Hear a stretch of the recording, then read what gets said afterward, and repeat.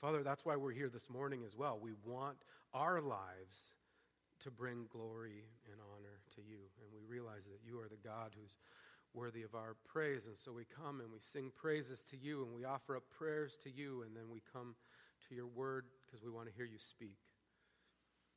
We want to live in ways that walk in step with the way you've created us and the ways that would bring you glory and honor. And so we pray that you would do that this morning, and that as we come to your word, especially now, Lord, we want to hear you speak. We want your wisdom and your guidance for our lives. We want your word to change us so that we would live lives that bring glory and honor to you. So, Father, as we come to your word, remove anything that would distract us or hinder us from hearing you clearly, any fears or frustrations or anything that's on our hearts that would distract us, Lord. Wipe that away so that we could hear you speak clearly. We pray that you would open our ears to hear, our eyes to see, and our hearts to receive what you have to say to us this morning. And all God's people said, amen. So we're starting a new series. I'm going to explain that after we read Scripture, but we're going to be spending the next few weeks looking at Genesis 1 and 2, or at least portions of it. So we're going to read from Genesis 1, 26 through 31, and then Genesis 2, 15 through 17.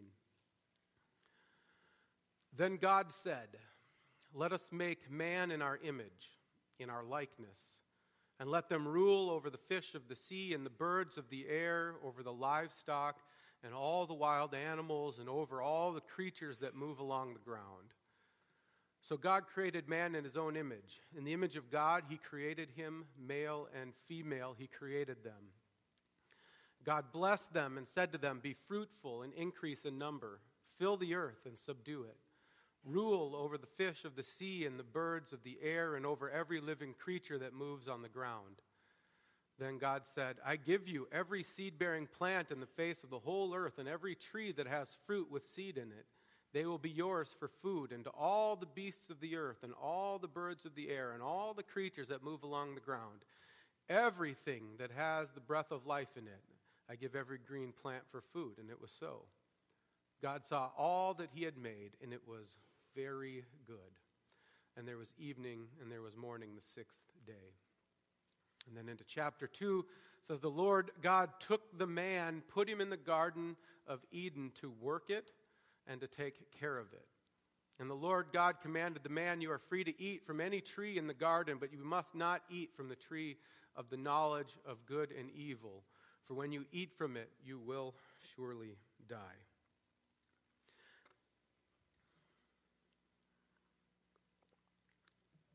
There are lots of different people in the world. We all know people who are always looking to pick a fight.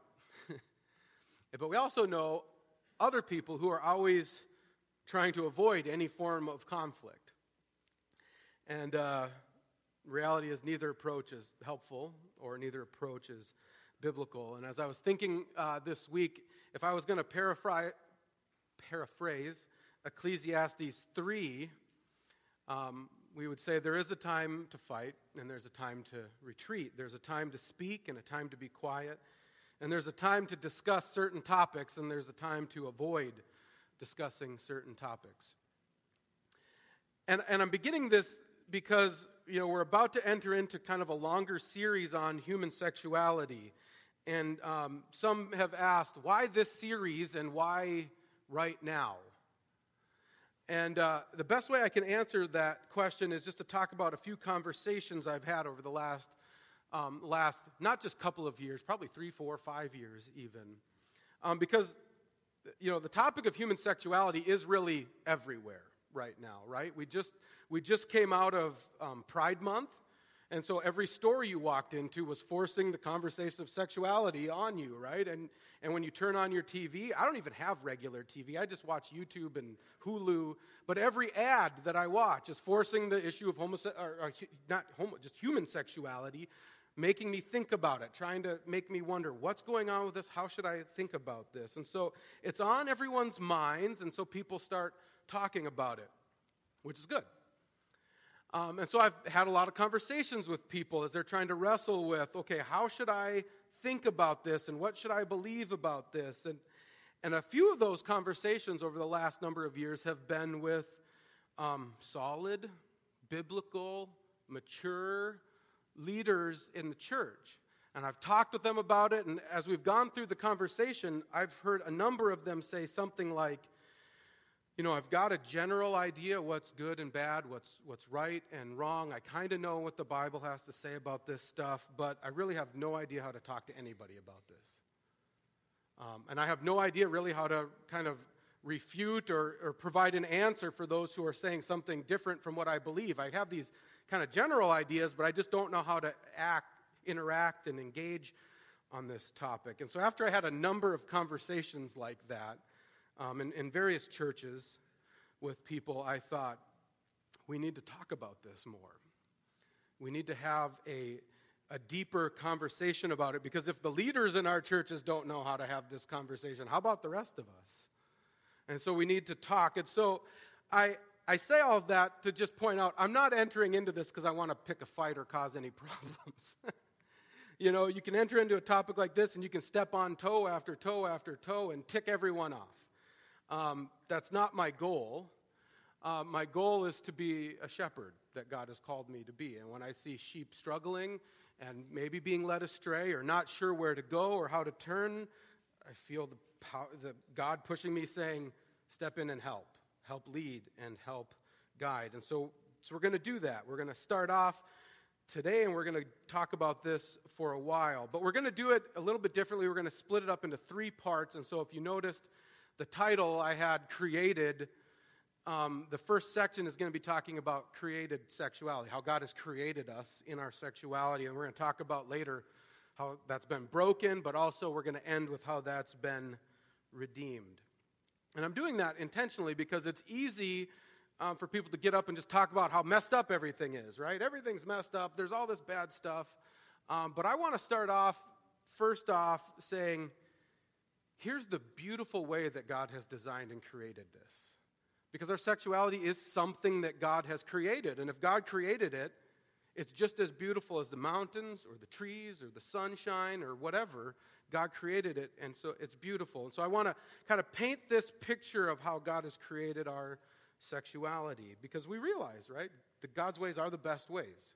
And if we're going to experience the goodness and the fulfillment of things that God has created it, we want to live that out the way He has created us. And so we're going to spend time in Genesis 1 and 2. And here's the first thing that we hear about humans in the Bible. Then God said, "Let us make man in our image, after our likeness." And as you read through Genesis 1 and you read through the creation story, that stands out. It kind of like leaps off the page. It's designed to do that. Because you're reading through and you hear, let there be light. There was light, and God said it was good, right? And God just commands. It pops into being, and He says, that's good. Then all of a sudden, it kind of, everything slows down, and it says, let us make man in our image after our likeness. And nothing in creation is said, nothing else in creation besides humans are said to be made in the image and likeness of God. Nothing.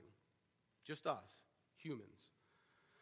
And that tells us that, and we're the last thing to be made. Everything was kind of building up to humans being made, and then we're made in the image and likeness of God. And it points to this fact that we're the kind of the pinnacle of creation. We're actually the crown of creation. That's what Psalm 8 said at the beginning. Who is man that you're mindful of him? Who is man that you would crown us with glory in the earth? And we see that after every other day, it said, and God saw that it was good. But after He creates humans, He said God saw everything that He had made with humans as the crown, and it was very good. Everything else was good. But when He saw everything put together with the crown of humanity on top of it, God says, that's very, very good. And there's a lot of talk about what it means to be made in the image and likeness of God. And I'm just going to say at the beginning, it says image and likeness, and really the Bible uses them both interchangeably. And so you'll just hear me say image of God. So what is the image of God? And I thought probably the best way to explain it, I should have just done it, but I would have embarrassed her. But let's say I put a picture of Shar up on the screen. Put an image of Shar up on the screen. That would just be a representation of Shar, right? We know it's not Shar, but it represents her. It looks like her. There's characteristics like her, but it's not her, right? And it's pointing to her, though, right? If you, everybody, it was great because I said, let's say I put a picture of Shar up here, and what did everybody do? They looked back at Shar, the person. Why? Because a picture is not the end goal, right? The picture is to point us to the reality. So you look at pictures of your grandkids, and that doesn't satisfy you. You want your grandkids with you because they point to the reality. Or you see those beautiful pictures of the mountains in Liberia, and I think, I want to go see the reality of those pictures.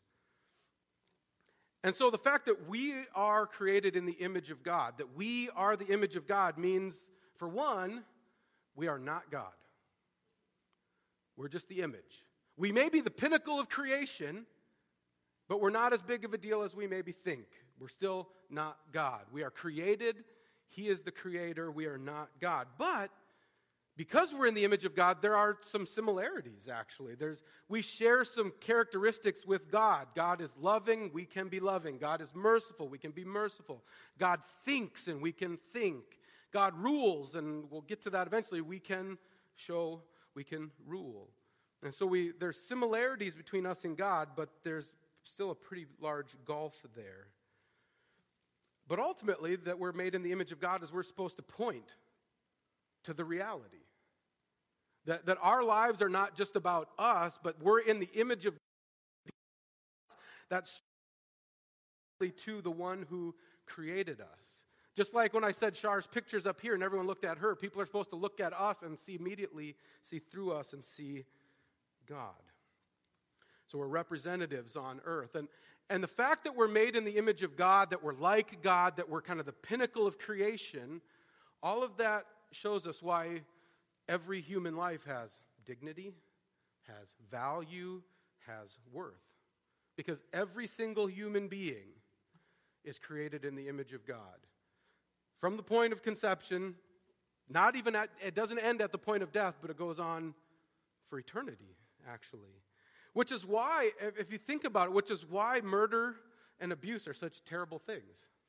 It's like desecrating God's image. It's like graffiti all over the image of God, or not breaking God's image. That's why they're so terrible, because it's pounding at the image of God in this world. And it's also why, it's kind of a side note, but it's also why, like, killing an animal is different than killing a person. Right? Because an animal is not created in the image of God. But humans are created in the image of God, and so that's why it's different. But kind of the interesting thing is, though, when we think of an image, we think of like maybe a porcelain doll set up on a shelf, right? Like, oh, there's this image of someone. But God didn't create us in his image and just set us on a shelf so that we could stare at each other. He actually gave us work to do, because God is always at work. Remember Jesus said that? I'm always at work because my Father's always at work. And so we're created in God's image, so guess what we're going to be doing? We're going to work. We're created to work. And so he says, I'm going to create human beings in my image, and they're going to have dominion over the fish of the sea, over the birds of the heaven, over the livestock, over all the earth, over every creeping thing that creeps on the earth. That's why we're here, to have dominion over the earth. All of it. Over all the plants, over all the animals, over everything that was created. And when we get to chapter 2, it develops a little bit. You know, Genesis 1 is like this big wide-angle camera view, and then you get to Genesis 2, and it kind of zooms in on one part of creation. And it says, the Lord took the man and put him in the garden to do what? To work it and to keep it. And to work it, I mean, the word work, there's some nuance to that, and we could dive in, but it's fairly self-explanatory. He's supposed to work, till it, work. But to keep, we don't usually use that word anymore in that sense, but it means to guard, to protect, to watch over. And so when we do the blessing at the end and say, the Lord bless you and keep you. It means the Lord watch over you, protect you, guard you. And so that's what we're called to do of the earth. And that helps explain what dominion is, right? Sometimes people get nervous. They say, we're supposed to have dominion over the earth. Like, what do you mean? You just do whatever you want with it? No. You work it. You keep it. You protect it. You act like a farmer. You're a builder. You're using the resources for loving God and loving our neighbors. But to even take it deeper, one of the really interesting things is those words, work and keep, are actually the words that described the priest's work in a temple. And so the priests in the temple, they worked and kept the temple. And that's intentional. It's to remind us that we, as we do our work in the world, we are acting like priests in the world. Our work is worship. You've heard me say that a bunch of times. That comes from this. So as we work and keep the ground, as we work and keep in our jobs, we are worshiping God. We're imaging God, right? We're pointing people to God through what we're doing. And so taking dominion means a lot of different things. And we have dominion over plants and animals and minerals. And so as we do that, it actually, like domesticating animals is part of the task, right? Because we're ruling over animals. We're not beating them and abusing them, but we're shepherding them like a shepherd, like a farmer, and we're getting resources there. We're going out into the world.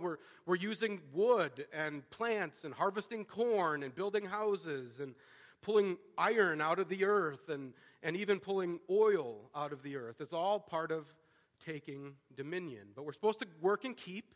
We don't abuse. We're not like thugs and we just do whatever we want. But that's part of taking dominion. And we do all of that to love God and love our neighbor. But then it kind of gets interesting because the very next thing that he says is, he says, okay, we're going to create man, and we're going to create him in our image, and we're going to give him dominion. And then it says, now he does it. God created man in his own image. In the image of God, he created him. Male and female, he created them. And what's really interesting is that this shows that the fact that God created man in his image, and then it says he created humans, male and female, shows that being male and female is actually necessary for us bearing the image of God. If God would have only created just a world full of men, the image of God would be lacking. And if God would have created the whole world full of women, even Amazon women, it would still be lacking. God created males and females so that his image would be more fully expressed. It'd be a clearer picture of him on the earth. And it makes sense, right? If we understand that we serve a triune God, right? We maybe don't understand all the nuances of the Trinity, but we serve a God who's three persons in one being. And he's kind of the essence, the epitome of unity and diversity. If he's going to put his image on earth, there needs to be some unity and diversity in his image. And so you don't get that if it's all males. You don't get that if it's all females. But if you have male and female, you have this diversity. And later we're going to talk about marriage where you see that come into unity. And we know males and females are different, right? I mean, I've got a house full of females. They're different. And if you're married, and you've ever tried to do a house project together as a couple, you realize very quickly that you are different. You think differently. You want to do things differently. You put things in different places. And one's not necessarily always right or wrong, but just different. Like at our core, right? At our core, men and women are different. We think different. We act different. We feel different. We respond differently. And of course, our bodies are different as well.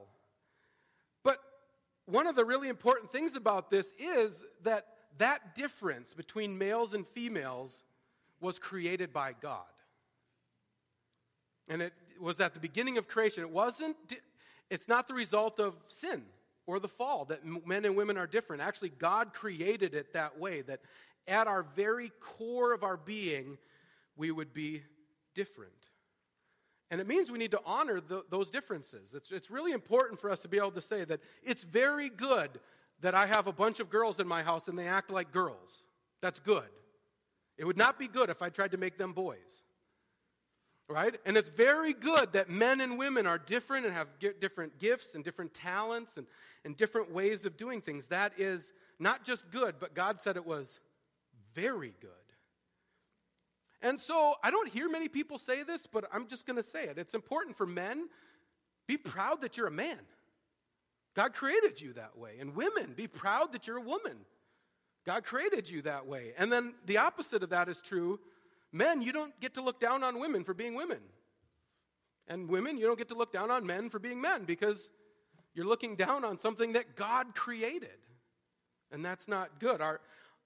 The opposite of that is as we live in community with one another as men and as women, as boys and as girls, our job should be not to look down on one another, but to actually help each other become men and women of God. And so men and women should be helping the men become better men of God. And men and women should be helping the women in the community become better women of God. And there's another reason. So, there's this, the image of God has to be male and female because of our just this unity and diversity thing. But there's also just a real practical aspect of it because one of the commands is be fruitful and multiply. Fill the earth and subdue it and have dominion. And notice how this is worded. There's really just two commands there, right? The Hebrews like to repeat things, right? So be fruitful and multiply, same command, right? Subdue and have dominion, same command. So there's two commands. And what it's telling us is that actually being fruitful and multiplying is the way that we subdue and have dominion. Because remember what he said at the beginning. We're going to create humans and we're going to give them dominion. That's the epitome. And how are you going to do that? You're going to be fruitful and you're going to multiply. Which had to have been good news for Adam and Eve. Think about it. If you were the only two people on the entire earth and God says, all right, your job, subdue and have rule over all of it. Talk about an overwhelming task. And then he says, well, you're going to have some kids who are going to have some kids who are going to have some kids, and they're going to grow up and they're going to create societies and cultures and all of these processes, and those kids and grandchildren and great-grandchildren are going to help rule and subdue the earth. You need it. You can't do it with only two people. You have to have more people. You have to have cultures, and you can't have cultures without grandchildren and children. And so, male and female bear the image of God in their differences and their unity, but they also do it through the physical way that God has created us differently to be able to have children together. And that's how we subdue. That's how we have dominion. And it's interesting, before God gives us any of these commands, it says God blessed it. God created them male and female, and then God blessed them, and then told them these commands to fulfill. And it just reminds us that all of this, that all these things that we do fall under God's blessing, and they fall under God's declaration of this is very good. And so when we go out and we're fruitful and we multiply, that falls under God's blessing, and that God says that's very good. And when we go out and we have dominion and we work and we keep the world and we rule over the earth, God says, I'm blessing that. And that's very good. And as we go out and we get married and we have children, God says, I bless that. That's very good. And as we go out and we live as men or live as women in the world, God says, I'm going to bless that. That's very good. It reminds us that children are a blessing of God. Maleness and females are a gift of God. And also, I just like to remind people of this, work is a gift of God. It's not something that came after the fall. The fall made it hard. Now there's thorns and thistles. You're going to do it by the sweat of your brow. But work was there from creation. We were created to work and to keep. And it's a gift. But we also need to remember we do all this as the image of God, which means we do it as ways to point people to God, and we do it the way God told us to do it. We don't have the opportunity to kind of just do this however we want to do that. So we don't get to go out as the image of God and just say, I'm going to be fruitful and multiply however I want to. God says, no, you're in my image.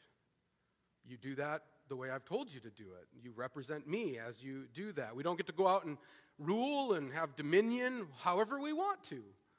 No, we do that as God's image. We do that the way God has told us to rule and have dominion.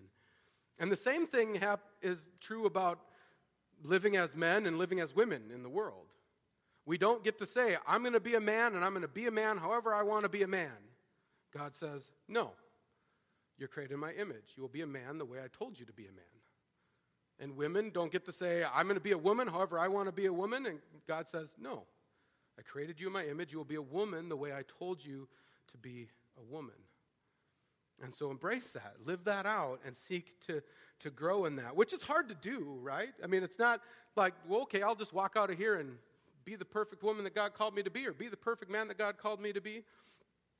No. It's hard. It's not only hard just because there's not always good examples around us in culture, but it's hard because sin has crept in, and sin has messed everything up, and the image is all beaten up and crinkled up and needs to be restored. But there's one place we can look. It's Jesus. I know it maybe seems trite, but it says Jesus is the image of the invisible God. He's not the beat up image. He's not the distorted image. He is the image of God, perfectly living out the human life on this earth. And so we can look to him. We can say, all right, Christ lived the perfect human life. This is what it means to truly be human. This is the way God created us to live, which helps us not to lose hope in this process, right? Because we know that we're going to mess up. I'm not going to fully live out to be the man that God has called me to be, and women aren't always going to live out the way that God has called them to be. But we're reminded when we look to Christ, first, we're reminded that there's forgiveness. Right? The reason that he came, the reason that he bore the perfect image of God is so that we could be forgiven. So our sins could be cleansed from us. But there's more to the gospel than that. Right? We usually think the gospel is my sins are forgiven and I'm cleansed of it. But if it just ended there, there's not that much hope. But the gospel goes on and says, not only are you forgiven, not only are you cleansed, but I'm going to stick the Holy Spirit in you, and I'm going to start a restoration project. That image in you is beat up and messed up, and the Holy Spirit's going to start working and transforming your life. And we're told that we're going to put on a new self, which is being renewed in the knowledge after the image of its creator. That this process of salvation is working in us to restore us to perfectly live out the image of God. We won't perfectly image God in this life, but in the next life we will. It says we will become like him, perfectly imaging God for all of eternity. And that comes through our salvation. It comes through Jesus Christ. And it's a reminder to us that once we've been saved, once we look to Christ, we're not only forgiven, but now we can truly begin to live out the way we've been created to live. We can actually truly live out our maleness or our femaleness once we've been saved through Christ. We can truly begin to be fruitful and multiply the way God has designed us to through Christ. And we can begin to subdue and have dominion over the earth the way we've been designed to only after we rest in Christ, receive his forgiveness, and then are restored through the Holy Spirit. Let's come to God in prayer. Father, we give you thanks for the hope that you give us, the way that you not only have brought salvation to us, forgiveness to us, but that you're doing this restoration project in us, renewing us, restoring us into the image that you've created us to be. And Father, we come to you and we confess that we often don't bear your image well. As men, we don't always live as the men you've created us to be. As women, we don't always live as the women you've created them to be. And yet, we thank you for your forgiveness. And yet, we look to you to restore that in us. Lord, help us to be the men and women you've created us to be. Help us to live that out in creation. Help us to be fruitful and multiply the way you've called us to. And give us guidance how to rule and subdue and have dominion over the earth the way you've called us to. Ultimately, Lord, help us bear your image in everything we do. May people see us and immediately see you for who you are and your glory and your might and your power. And all God's people said, amen.